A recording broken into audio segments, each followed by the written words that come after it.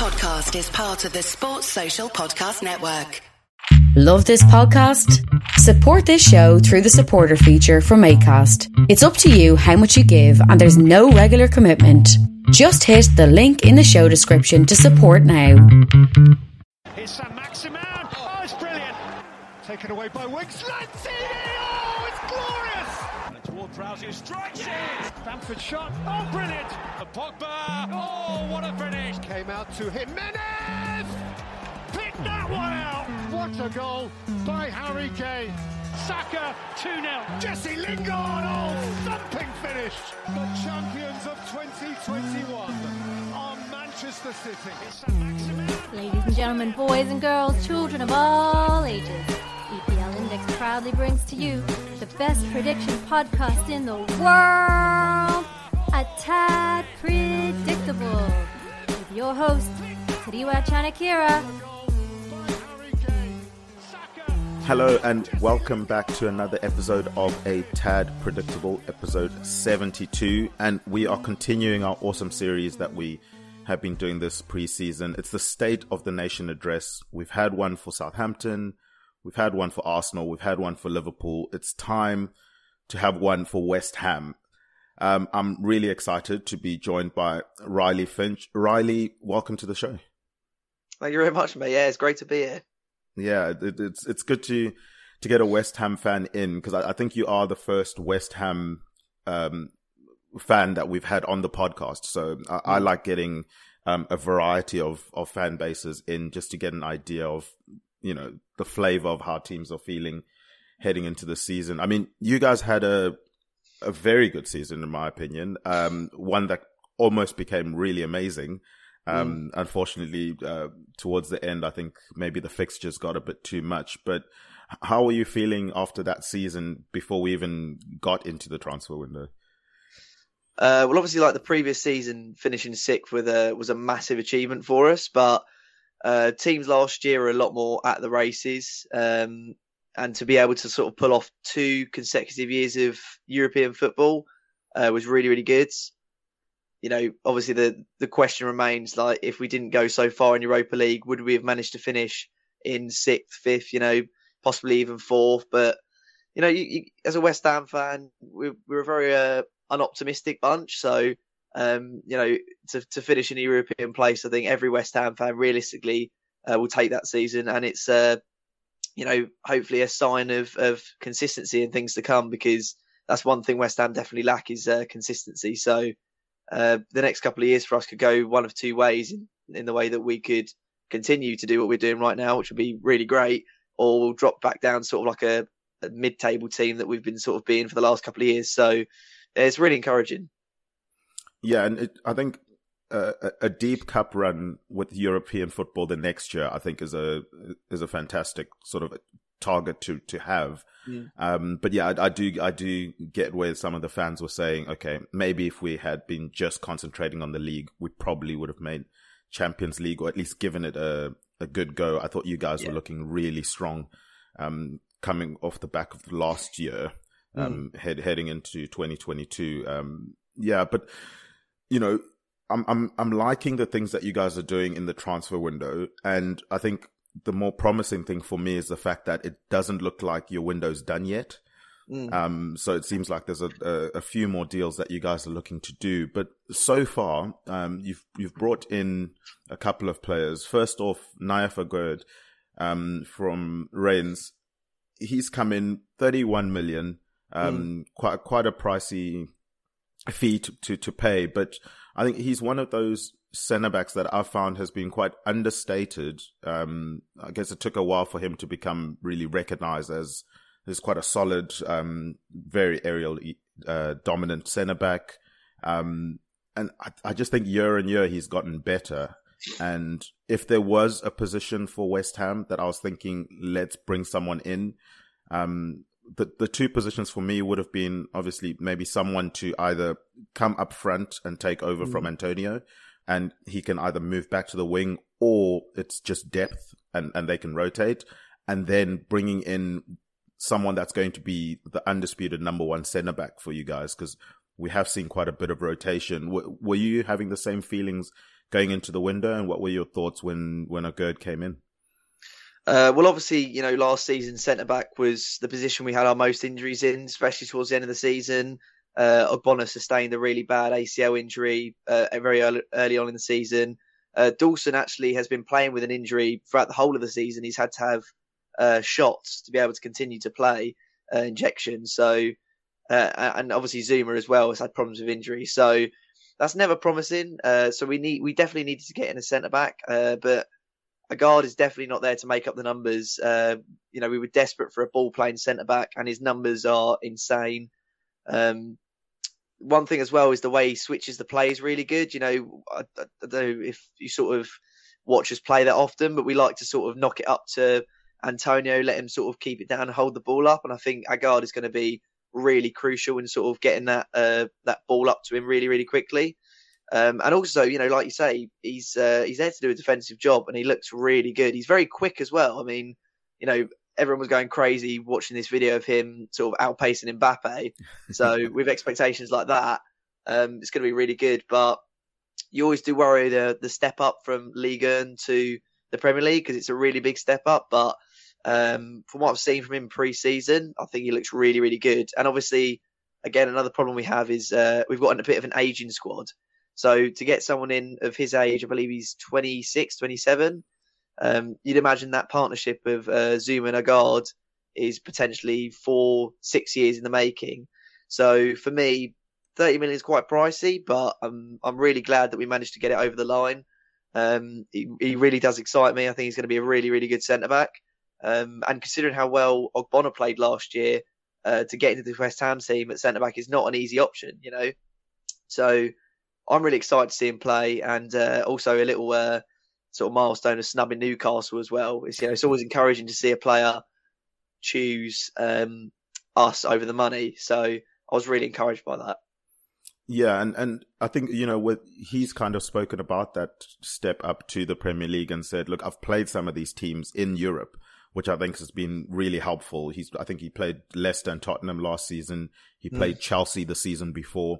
So he's had a feel for, I guess many would say the concern many people would have is the physicality of the Premier League. So he's had games with some of those players, gotten a feel for that. And I think just in general, having played 3 years of European football against, top teams around the world, I think will do him good. And I think it's smart for West Ham to bring in a player, as you said, 26 years old, that is able to go Sunday, Wednesday, Sunday, or Sunday, Thursday, or whatever, and he doesn't really get too injured. I mean, probably the biggest injury for him was when he got COVID, which you can't really legislate for that.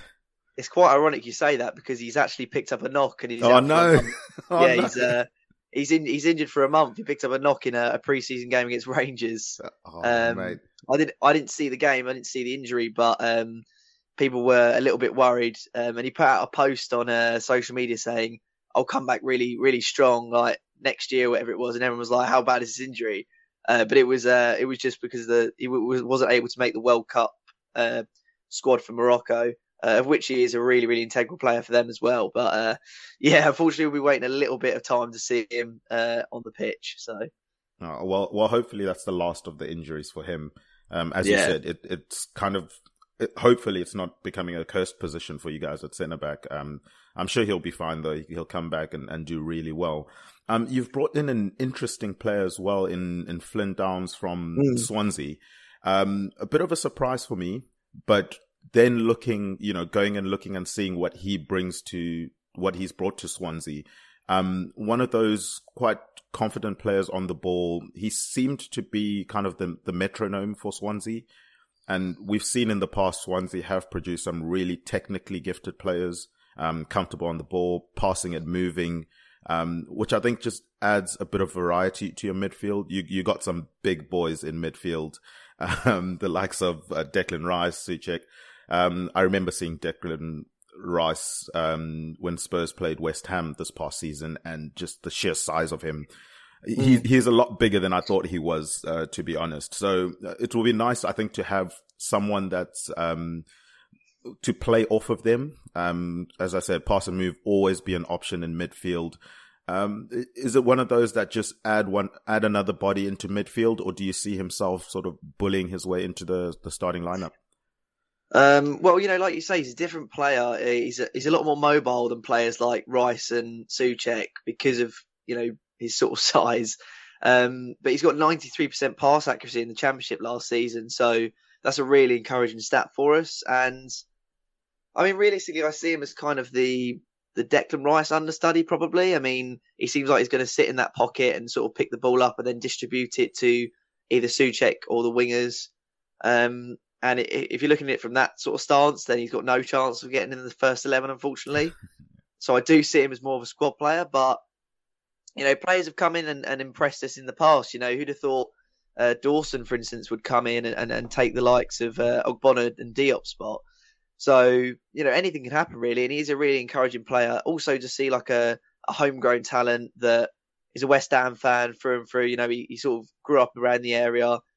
One thing that, everybody doesn't really get about West Ham is David Moyes is so meticulous about who he brings through the door because he's got such a good sort of squad morale, squad mentality at the moment that he doesn't want to disrupt that. And it's probably a key reason as to why we're playing so well is because, this is probably the most together West Ham team that I've ever seen.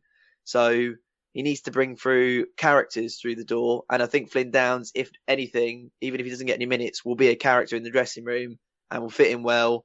And definitely has potential to play in other competitions.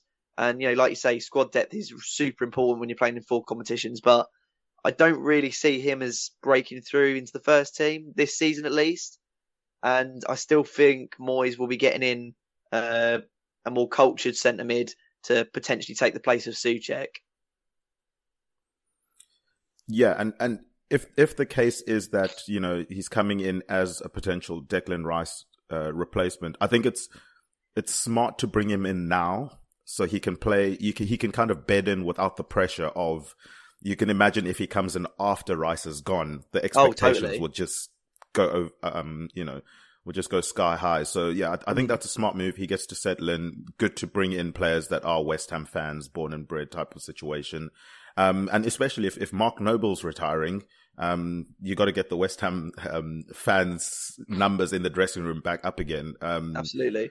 So yeah, I like that signing. You've convinced me a lot more than when I first saw. As I said, the thing that struck out for me was just how good he was at ball retention, making sure the team doesn't lose the ball. And we've seen a lot of teams in the Premier League start to do, a lot of pressing.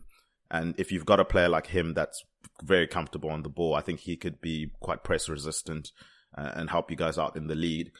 You've also brought back Areola. Obviously, he was there last season. I thought he did quite well. Obviously, gets the move. 8 million for him. I think that one's just a no-brainer. He's just done so well. Yeah, I mean, for me, it was between him and Pope. Pope is a player that I really, really admire. I think Newcastle got a really good buy there. But 8 million for somebody, like I said, the dressing room is so, so important to David Moyes. This is why he takes so long for his transfers. And realistically, somebody that's already played for the club, has settled in over the past year. There's not going to be any conversation of where you're going to live, what you're going to do. It's not a big move for him because he's going from, staying in London. So, and for 8 million, I mean, that realistically is peanuts to any football club.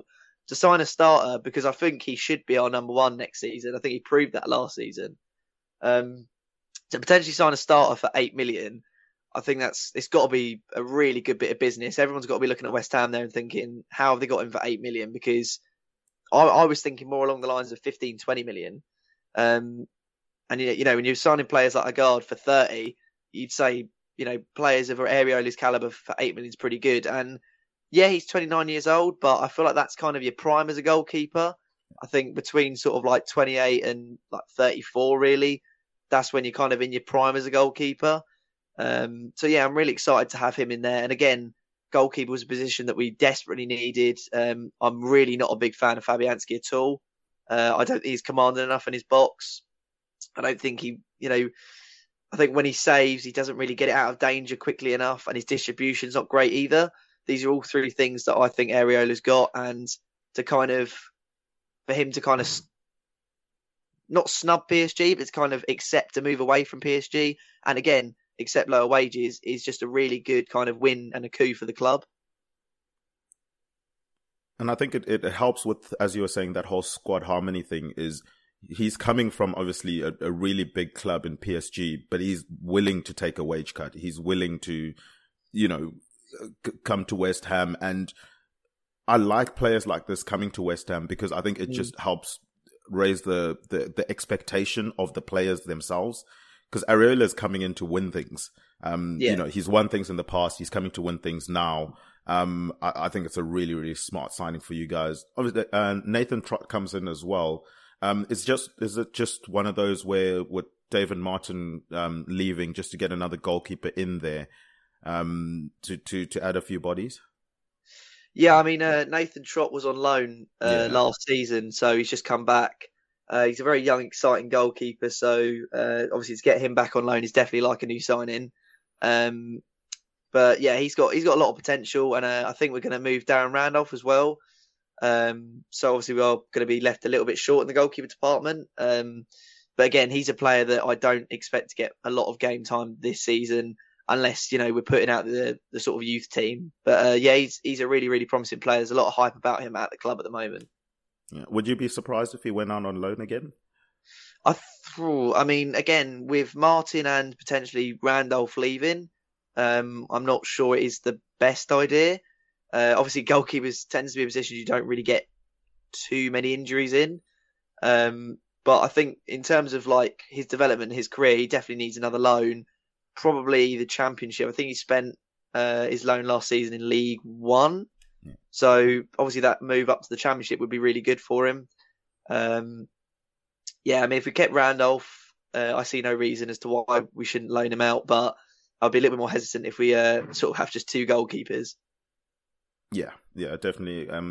So yeah, he's in that awkward position where he's a bit too old to be playing in the younger age groups, and I think a bit too good to be playing in those age groups. He needs that first team football, but you also don't want to leave yourselves short in goalkeeper. But you've had a couple of players that have left. Yarmolenko's gone out. I think he's already found a club, Al Ain FC. I think that's going to be a position, and I think you hinted to it a bit earlier, where you guys definitely need to replace him. I thought him as a squad player coming off the bench as a goal threat as well is really important, especially with these 5 substitutes that are kicking in. You need a lot of players that are capable to come in and make an impact when they do come in. So were you expecting him to leave? Were you hoping for him to stay?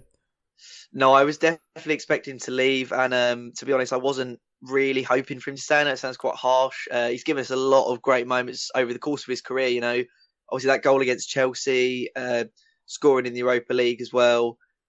But realistically, he was sort of coming to the end of his time at West Ham. He was on a very high wage, and a bit controversial to say, but prior to the Ukrainian war, he was very sort of, scuffly. He didn't really look like he cared that much. And I think sort of that situation lit a fire under him a little bit, and he started playing really, really well towards the end of the season. But, sort of prior to that and the season prior as well, he just sort of didn't really look like he wanted to be there. He just didn't really seem like he was enjoying his football at all. So I think it was kind of good for all parties that he left, and realistically we do need someone in who's a little bit younger, on hopefully a less wage. I think he was on about 109k a week, which is a very high wage considering he's kind of a squad player.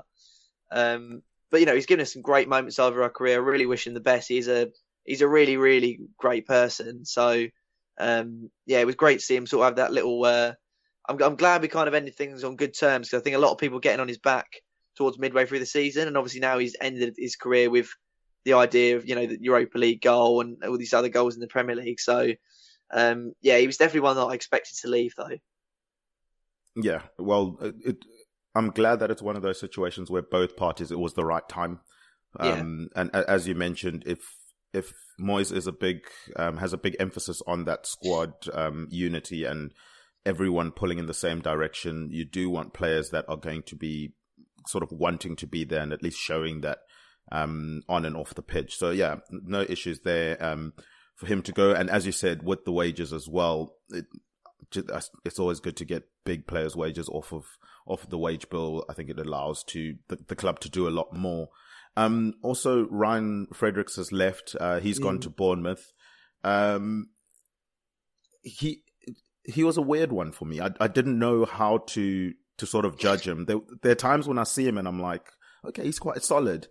Yeah. And then it's sort of just, he has a ceiling. I keep, every time he gets the ball, I'm expecting him to do a bit more than he does. I don't know if he just plays within himself or something. Did you get that impression of him too, or what did you think of his time at West Ham?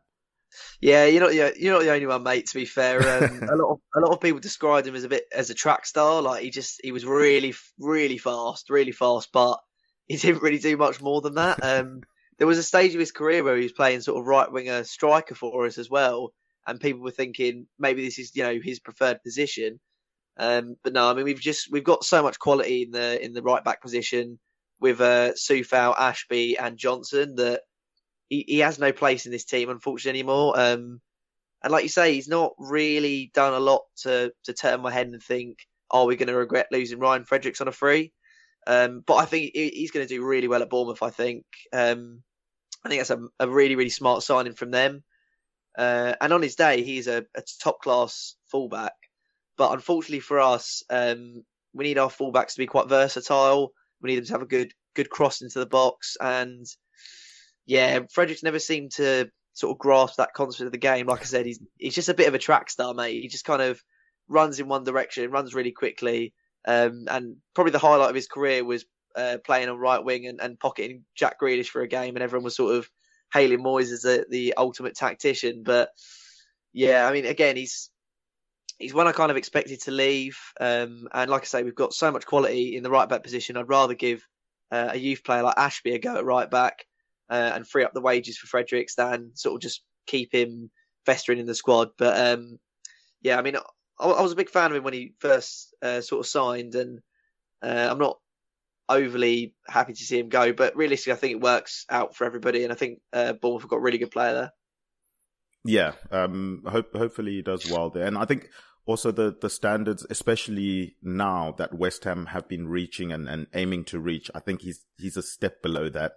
Yeah, I wouldn't feel comfortable, trying to challenge for that, for those European places with him playing too many minutes for West Ham. But yeah, so definitely.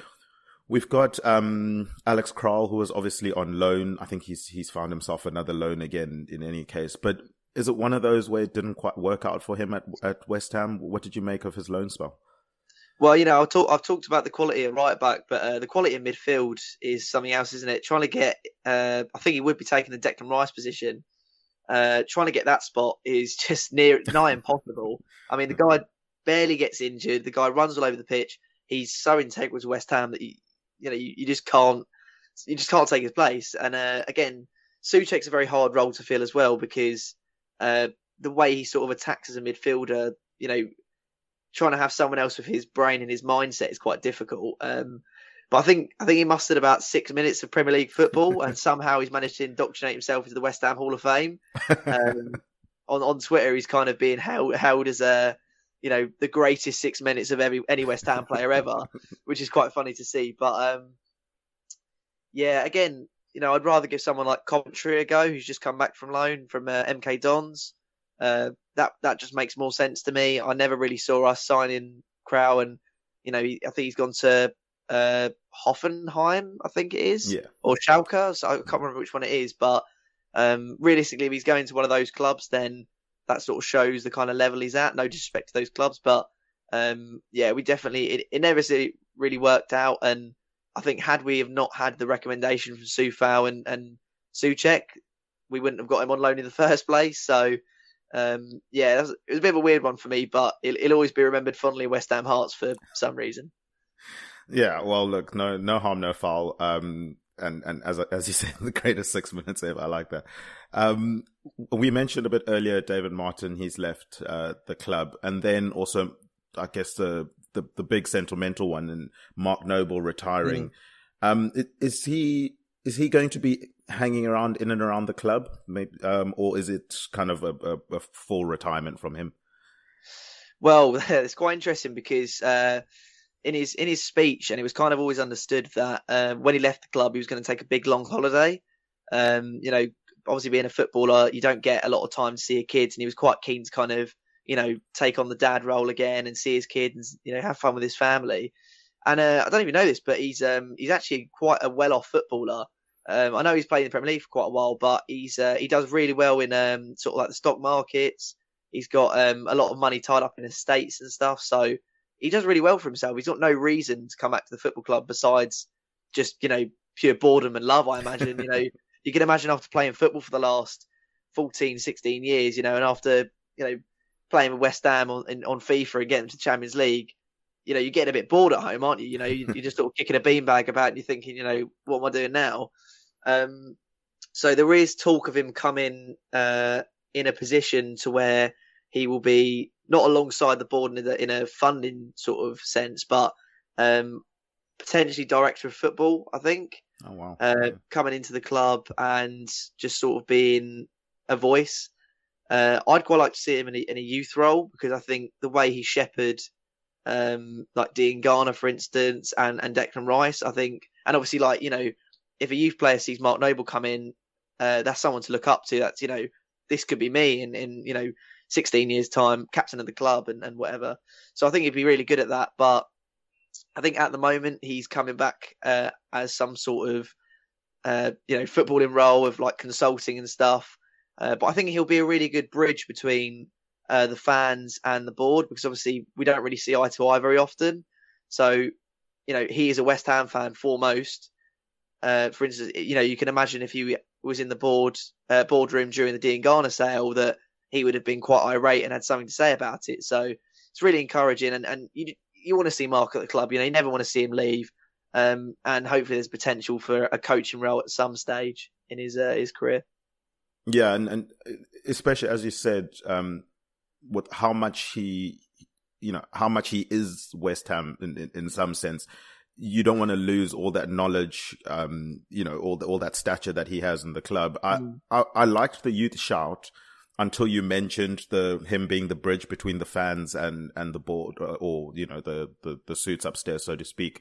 I think that could be a really vital role, because there has been quite a bit of heated contention going on there. But the youth thing, if he's just walking around, around the youth academy, making sure everyone kind of understands what it means to be a West Ham player, and if he can ingrain that into them quite young, and they're coming through with that, that was the role I had initially thought of. But yeah, I do like the one where he is bridging the gap. Maybe he can do both.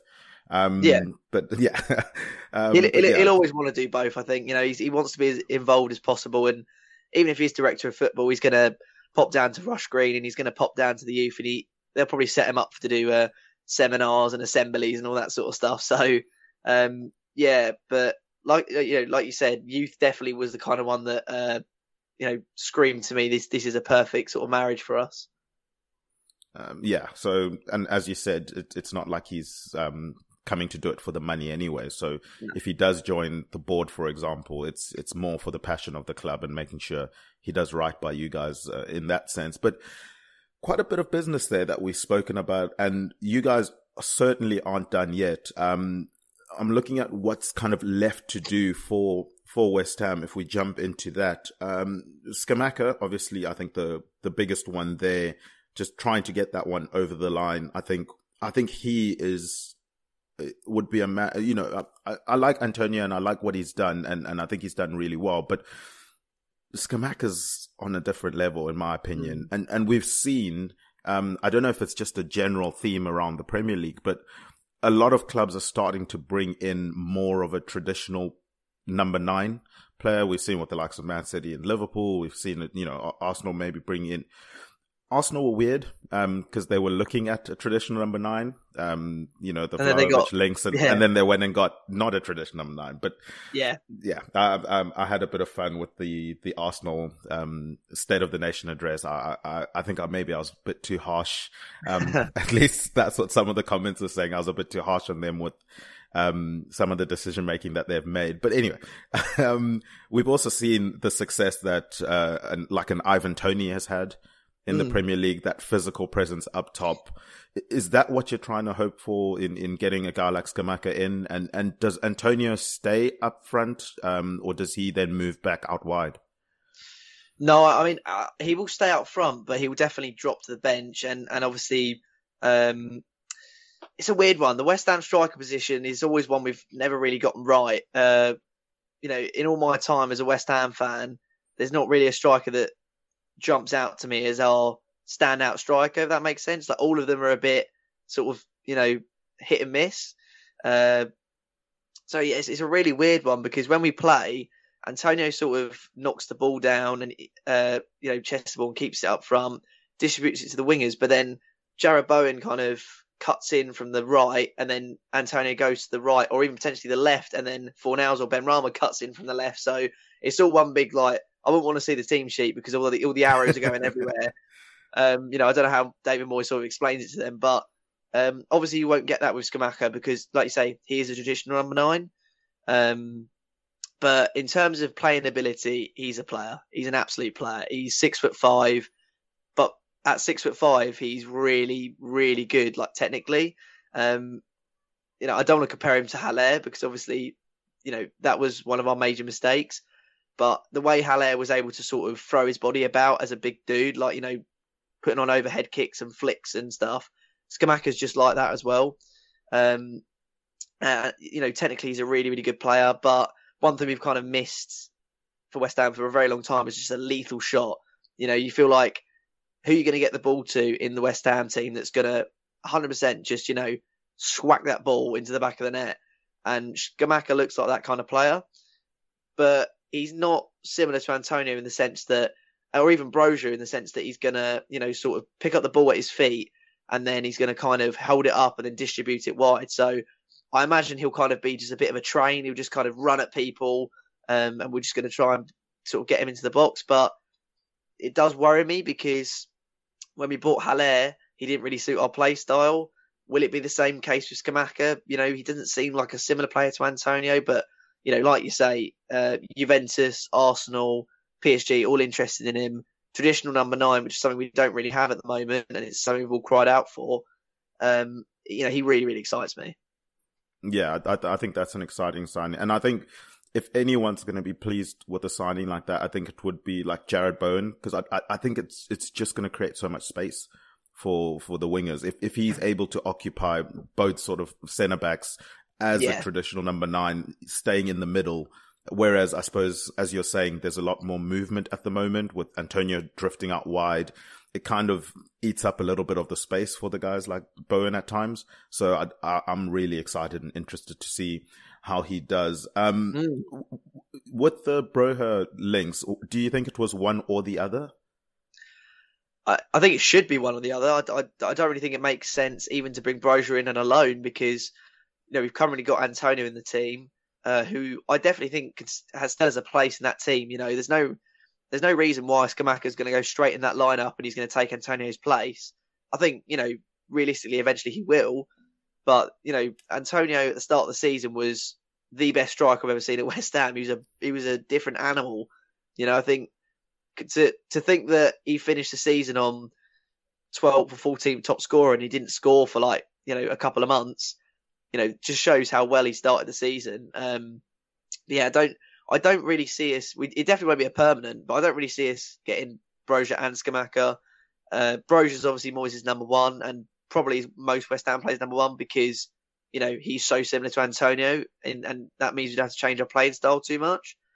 But it definitely is going to be a case of one or the other. But realistically, we've waited almost 2 years for a striker now. If at the end of that 2 years it's Scamacca or Broja, I'm a very happy hammer. So, yeah, I'm definitely happy about all of that. Yeah, it would be good to at least land one of those. And guys, if you guys want to be happy this off season, then definitely link up with our presenting sponsors. Obviously, this podcast is presented by EPLindex.com in association with Liberty Shield. Liberty Shield is a VPN provider, and you can check out their services at libertyshield.com. You guys can save with the coupon code EPL25. That gets you 25% off of the router or the software VPN. It's a virtual private network. It's a technology that encrypts your internet traffic to protect your online identity, hide your IP address, and shield your online data from third parties.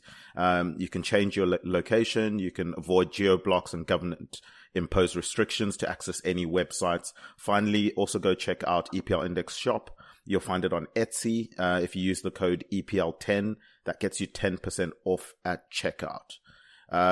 Let's continue with some of the players that could be coming in. We've seen Jesse Lingard go to Forest. Obviously, you guys had links to him. I'm interested to hear what you have to say on the whole Lingard thing. For me, I'm kind of glad you didn't get it. I think I get the hype with his loan, the back end of his loan and how well he did there. But if you're looking at the money that he was asking for, you mentioned the squad harmony. He seems like a player that when things are going well would get along with everyone in the squad and then one day just walk in and disrupt everything. Maybe it's being a bit harsh, but he doesn't always tend to be as focused on football as I like my players to be. But he ends up at Forest. We'll see how he gets on there. Were you wanting him back? No, I wasn't. I mean, yeah, you hit the nail on the head there, mate. Absolutely. Whether he is or isn't, he's come across as a very arrogant, childish footballer across this whole debacle. All these cryptic messages on sort of social media, TikToks. I mean, it's exhausting. The 6-month loan, when it ended, it made sense for him to come to West Ham. He decided to fight for his place at Man United, which, fair enough, respect to you. You decided to do that, and he didn't do it. He didn't manage to do it. This window, I was kind of a bit over it. I was like, it made sense. Like I said, it made sense at the end of the last transfer window. Doesn't really make too much sense now, but on a free transfer, freeing up money for other positions from a financial side of it, I was like, he's Moyes' man. Fair enough, get him in, but I gave up on Jesse Lingard a very long time ago. And, like you say, you don't want someone like that at your club. I think for a footballer who's 29 years of age and realistically flopped at Man United and has struggled for game time for Man United in a side that, has been very abject of quality, he's had the opportunity to come in and make his mark. The best 6 months of the best return of his career was a 6-month spell at West Ham, and he's chosen not to sign with us and is demanding ridiculous money. I think our offer was 50k lower, but for 3 years, which over the course of 3 years you'll make more money than if you sign for Forest for 1 year, and then you have to renegotiate. I just hope to God that we don't renegotiate next year.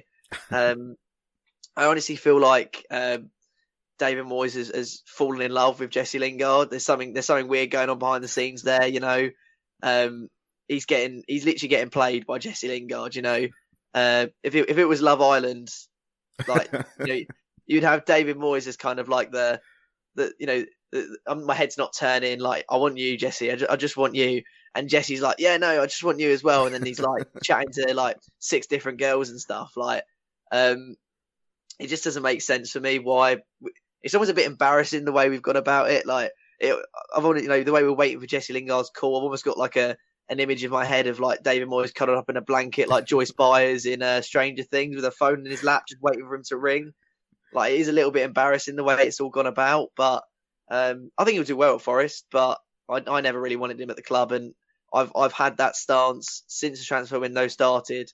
So I'm pretty happy not to have him at the club as it happens. I just think it looks a bit embarrassing for us the way things have gone about it. And obviously Forest fans are very encouraged to sort of, banter us and, we're getting in West Ham's heads and stuff. So, they'll enjoy that, and Lingard will enjoy however much money he's on. It's still not very clear, but I think, sticking to our guns for wages is a good thing. When just because you're a free transfer doesn't mean you're going to come in here and demand money. Like, I'm glad that we kind of, saved face a little bit by not getting sort of bossed about by a player. No player's bigger than the club. So yeah, I'm very happy not to see him through the doors of West Ham. Yeah, and I can imagine, the transfer negotiations or the contract negotiations going something similar to, well, Areola's come from a bigger position than you, and he's willing to take a wage cut. Like, what's your issue? Like, I just didn't, it didn't make sense to me. Right. And as you said, he had that 6 months where he was playing brilliant football. Why would he not want to have that back? Like, yeah, but anyway, the only thing though is if I was a West Ham fan, I would have loved him to sign a 1-game contract. So he plays against Arsenal at the Emirates, because he just always seems to do damage at the Emirates. So if he can come in on a loan deal for 1 game, maybe sort something out for that. Yeah, I mean, how much is he going to be asking for that though? Like 5.8. Like, I mean, I don't know. Is it, if we put some sort of goal bonus in there, we'll be bankrupt by the end of the week. So all I'm saying is, I'm 100% putting money on Jesse Lingard scoring against us for Nottingham Forest. It's going to happen, and it's going to rattle every single West Ham fan. Every single West Ham fan is going to be irate when Jesse Lingard scores against us for Nottingham Forest. So, will he celebrate? Oh, of course he will. Of course he's going to celebrate.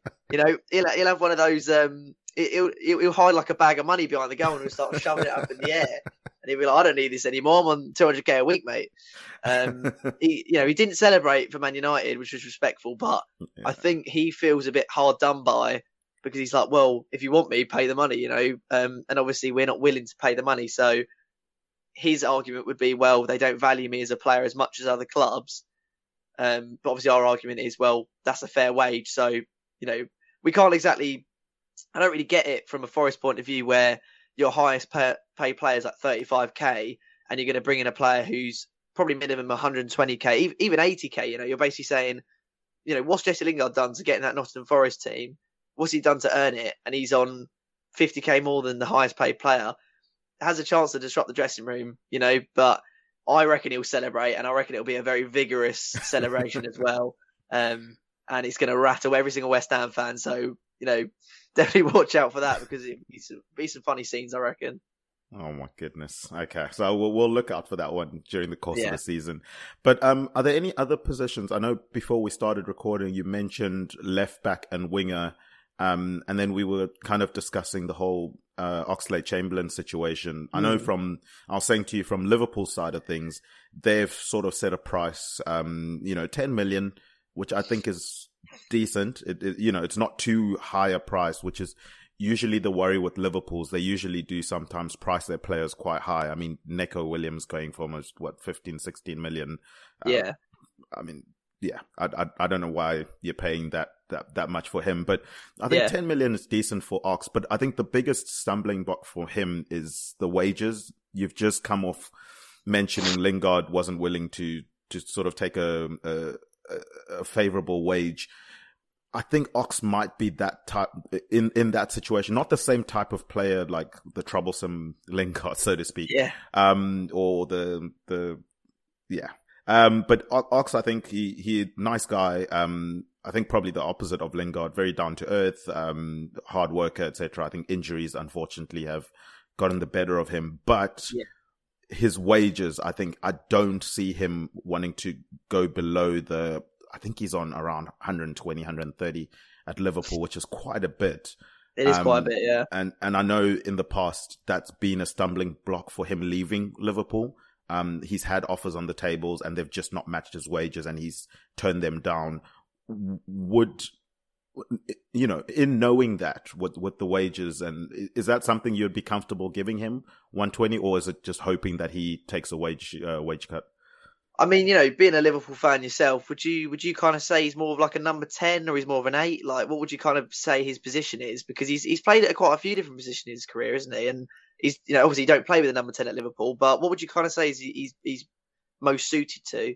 I think he's more suited to the 10 role, but he wants to play in the 8 role. I think that's the issue. Is he sees himself as like a centre midfielder, maybe playing next to Declan Rice.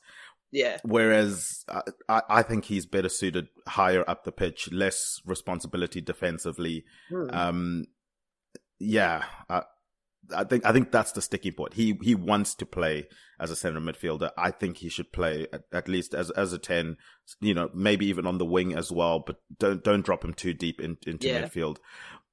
Selfishly, as a Liverpool fan, I hope you do sign him, or at least someone signs him, because there are plans to replace him. If he does leave, we've got replacements ready to come in, and those are some exciting players that we're looking at there. But if I was a West Ham fan, I wouldn't want him in. I think the injuries for me, first and foremost, is he can't play 2 games a week. So you're going to have to manage him in terms of, he's only going to play once a week. And then the wages, it's just going to be an albatross because he's getting a bit older. I wouldn't do it. I would be looking at maybe a slightly younger, more robust player to come in instead of him. But as I said, selfishly, I wouldn't complain if you guys do want him. So left back and winger, do you have anyone specific in those positions that you'd be hoping the club bring in? It's a really weird one, the left back situation, because there's not actually a great pool of left backs available at the moment. I think Rahm was our number one from Hoffenheim, is more of a left wing back. But I think he's just signed for Leipzig, or at least there's definitely a deal in place for that. Window was another person we looked at, who I think kind of that's died down. Oddly enough, David Moyes is kind of looking for a left wing back, which sort of leads me to believe that either he's going to be using the back five a little bit more often this year, or that he's going to move to a back five completely. I don't see Cresswell as our starting left back next season. For a long time, I think he, especially defensively, has not been at it at all. From a dead ball and set piece sort of standard, he's up there with the best in the Premier League, in my opinion. But defensively, he's really, really weak. I think left side is definitely our weaker side of the team. Don't tell Liverpool. But, it looks like we're going to be signing Kostic, a left wing back from Frankfurt. If you can't beat him, buy him, I guess, is kind of our stance at the moment. Obviously, playing for Frankfurt. It's a weird one, that, because, he got, I think, the most assists. Not the most assists, sorry. He got like 49 assists last season, which was, I think, like top 4 or top 5 across the 5 leagues. And I think he got player of the tournament or player of the year or something for the Europa League or something. Yeah, something like that. So he's definitely a good player, but again, like he's definitely more of a left wing back, if anything, a left mid. So if he's going to be taking that left back spot, I don't know. The left back spot of West Ham's a bit weird because Cresswell does push up so high that he almost seems like a sort of left wing back, and we use Ben Rama and Fornals to kind of track back to cover him, and obviously Declan Rice occupies that space as well. So I don't know. I mean, left back just seems like a spot that we haven't got a name in that we actually want through the door since Ram's sort of been off the table.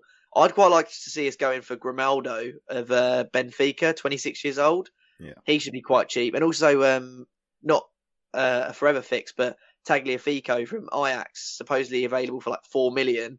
I think would be a decent shout. But yeah, left back for me, it looks like it's probably going to be Kostic, and it'd be the more I think about it, the more I'm warming to it. But it'd definitely be interesting to see why David Moyes is going for wing backs instead of fullbacks. Whether he's going to convert him into a fullback, I'm not sure. But yeah, that's definitely the one that I have the biggest doubts about this season. And I haven't really got many answers for that one, I'm afraid. No worries. Well, at the very least, Orgard is going to be earning his paycheck, chasing people down, in those spaces after the wing backs bomb forward. Even if it's a back four, because you guys tend to have very attack-minded fullbacks in those positions. But last position, the wing position, we've mentioned obviously Yarmolenko leaving. I've sort of he's written down here as right winger, can play up front or whatever. Is it more just a forward player that can play across the front line, or would you be looking for more of a specialist in one of the wide areas? No, it's definitely looks like we're going for someone with a bit of pace. You know, the people we're looking at, as Miller Sarr was sort of the biggest one we've seen so far with 15 million. Also, I mean, Dwight McNeil is more of he's fast, but he's more what you're talking about in terms of your like set piece specialist. He's got like a really good cross, but that's not really how we play necessarily. We don't really, you know, days of sort of sticking a ball in the box and getting Demba on the end of it is kind of over for West Ham. So, you know, unless obviously Scamacca 6'5", whether we're sort of already gearing up, you know, sod it, he's probably in there somewhere. But yeah, I think McNeil, Sarr, also Traore was another one that we're linked with. So it seems like we are going for a pacey winger. None of them are going to come in for Jarrod Bowen. Obviously, you know, he's one of those untouchables.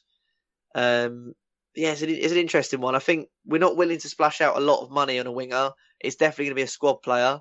For me, I'd be going Ismaila Sarr, just because I think he's got a really good something about him. He's still quite young. Obviously, being in the Championship, he probably would be able to push a move.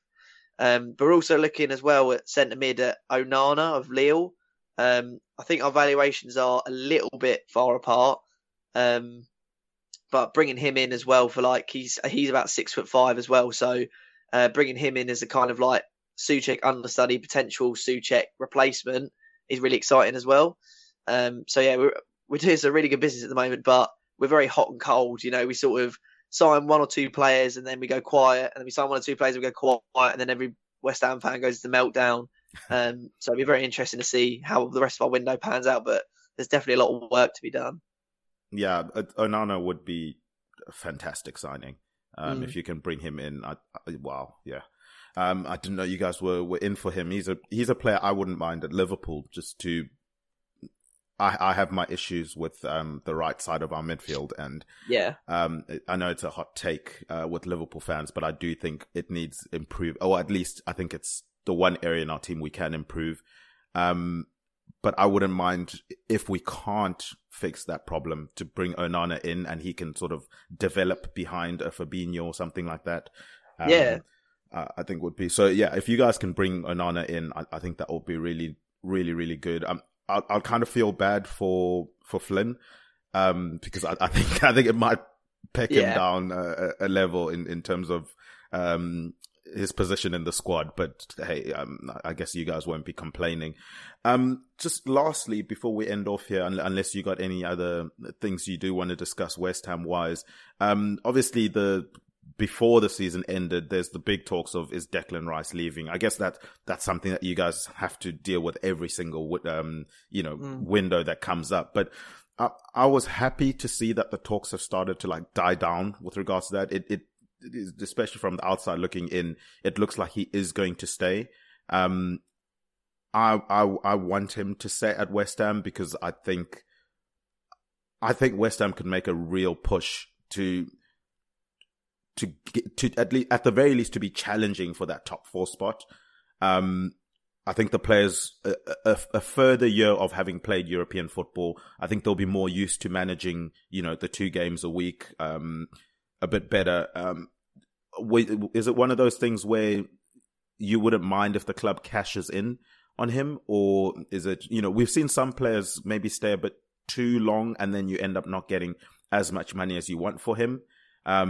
Or is it a matter of, let's try and keep him at West Ham as long as we can? Well, obviously from a selfish point of view, I'd love to keep Declan Rice for as long as possible. I want him to be the next Mark Noble. But realistically, if he wanted to leave, I'd be well behind it. With Declan Rice, it is 1,000,000% a case of when, not if. And honestly, I'm really happy for him. I think I would honestly feel better being a West Ham fan to see him go on and win things at City and, win Premier League titles, Champions League titles. So that is the level he plays at, and that's the level he deserves to play at. I'd love to see him sort of go on and make that kind of career rather than shackle him to West Ham, a bit like sort of Kane did at Spurs.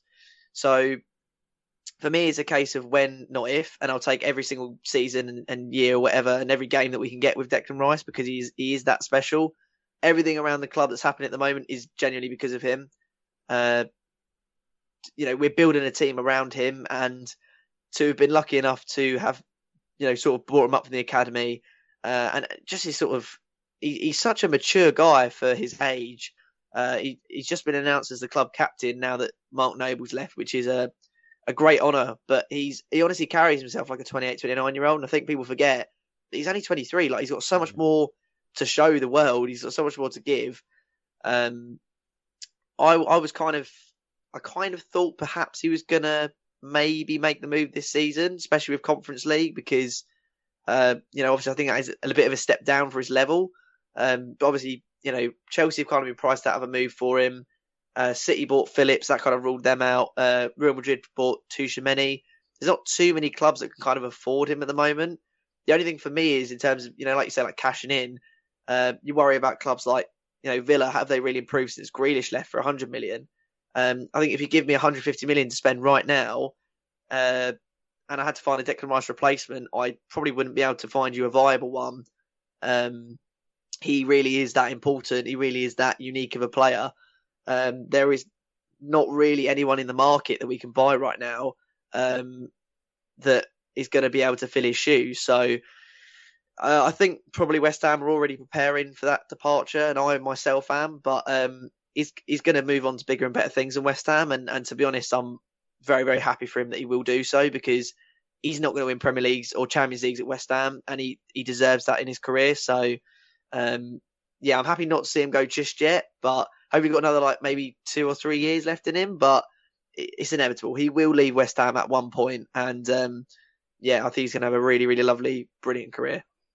And the thing is, as you mentioned, people forget how young he is.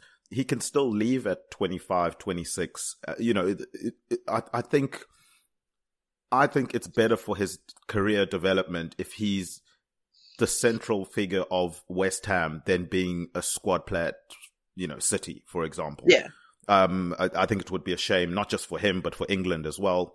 I think, it's not just West Ham that should be building their midfield around someone like him. It's England as well. Yeah. And so for me, I want him to be playing week in, week out. And I think the best place for him to do that at the moment is West Ham. I do think if, let's say, like a Man United, if he ended up there, he probably starts for them. I know it sounds horrible. But in terms of quality, I think he walks into their starting lineup. But if I'm him, why would I go there? I think it's such a toxic place at the moment. We'll see what Ten Hag does there, but for me, I don't want him to go there. Obviously, one, as a Liverpool fan, but two, with the state that Man United are in at the moment, just stay at West Ham, mate. And then you mentioned, the money that would come in for him. I think the one thing that I'm okay with him leaving West Ham now is that West Ham seem to be doing well in the transfer market. So at least this regime right now, I would trust with the 150 million that you'd get for him, opposed to previous regimes. It's not the greatest. It's not the greatest. I know, but I'm looking at the business they're doing now. I'm a lot more comfortable you guys getting that money now than I was a couple of years ago, because I thought then you guys would have probably wasted the money on not so great players, big wages, and would have just messed the whole structure of the club. The more this regime is there at the moment with what they're doing, I'm getting more comfortable with them getting that kind of money. But as you say, I don't think it will be a matter of, one in, one out, and finding a direct replacement for him. It will probably be 2 or 3 bodies to kind of do everything that he does. He kind of plays like 2 players at times. But I saw your face thinking about what this regime could do with 100 to 150 million. You're still a bit worried about that?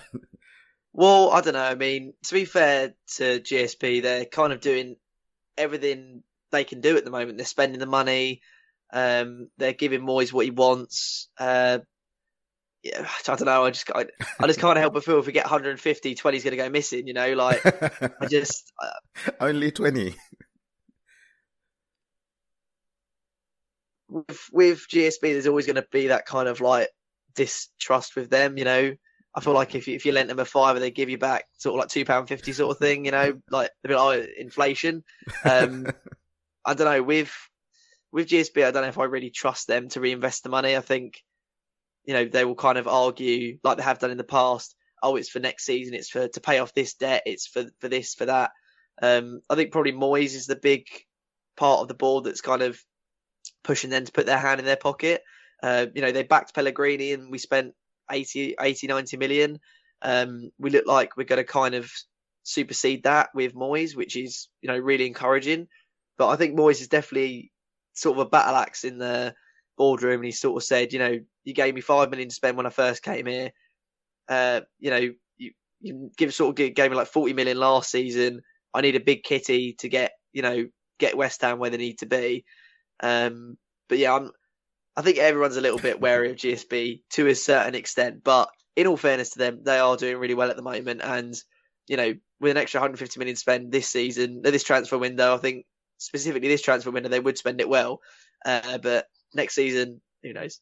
Who knows? Just make sure the money goes to Mark Noble and he decides how it's spent on the squad. Yeah, I want a receipt. That's what I want. I want an itemised receipt. Definitely. Riley, it's been so good having you on. That's going to do it for another episode of A Tad Predictable. Do you have anything you want to plug, put over, or promote before we wrap up? No, not really. I mean, obviously, I'm quite sort of local on Twitter, so at Finchy Riley on Twitter. And like I say, I do work for sort of the West Ham way. So, if you're interested in sort of West Ham content, we produce sort of daily West Ham content. We're also starting to do watch-alongs, and we've also got the West Ham Fantasy Football League we're doing, where you can win a signed football, a shirt, and some match tickets. So, if you want to follow the West Ham way on YouTube, then I guess that'd be greatly appreciated. But thanks so much for having me on, man. It's been a really good laugh. Yeah, it's been good. I'm sure we'll try and get you back on as the season gets going. From my end, guys, go and check out all the content on EPL Index website. We have match previews, post-match reviews, player performances, and all of the news that you guys could wish for, especially during this busy transfer window. Of course, there's the daily podcast show. It's the 2-Footer podcast with Dave Hendrick. Finally, also check out the flagship show. It's the EPL Roundtable, where Kev De Vries sits down with panelists from respective EPL teams. They do reviewings and previewings of the happenings around the EPL. Kev was on his honeymoon, recently, but he's back. He's back working. We've put him straight back to work. And there's a podcast out with where they're discussing Fulham and how Fulham are shaping up going into the season. From my end, guys, go follow at A Tad Predictable on Twitter. Go follow at EPL Index on Twitter. Subscribe to the EPL Index podcast channel. Give us 5 stars. Write positive comments. That stuff really, really helps us out. Same for anything that Riley is doing. Definitely go and click on all the links. Give 5 stars. Write comments. I'm sure it would be greatly appreciated. And then, guys, I've been Tidio Chinikura. You can find me on Twitter at Tad Predicts. Huge thank you to Obi Semenya. He does our intros. He's at John Empire SA, and I know he's working on the new intro for next season. So that's quite interesting. Our producer behind the glass, Mr. Guy Drinkle. Huge shout out to him. He's at Guy Drinkle on Twitter.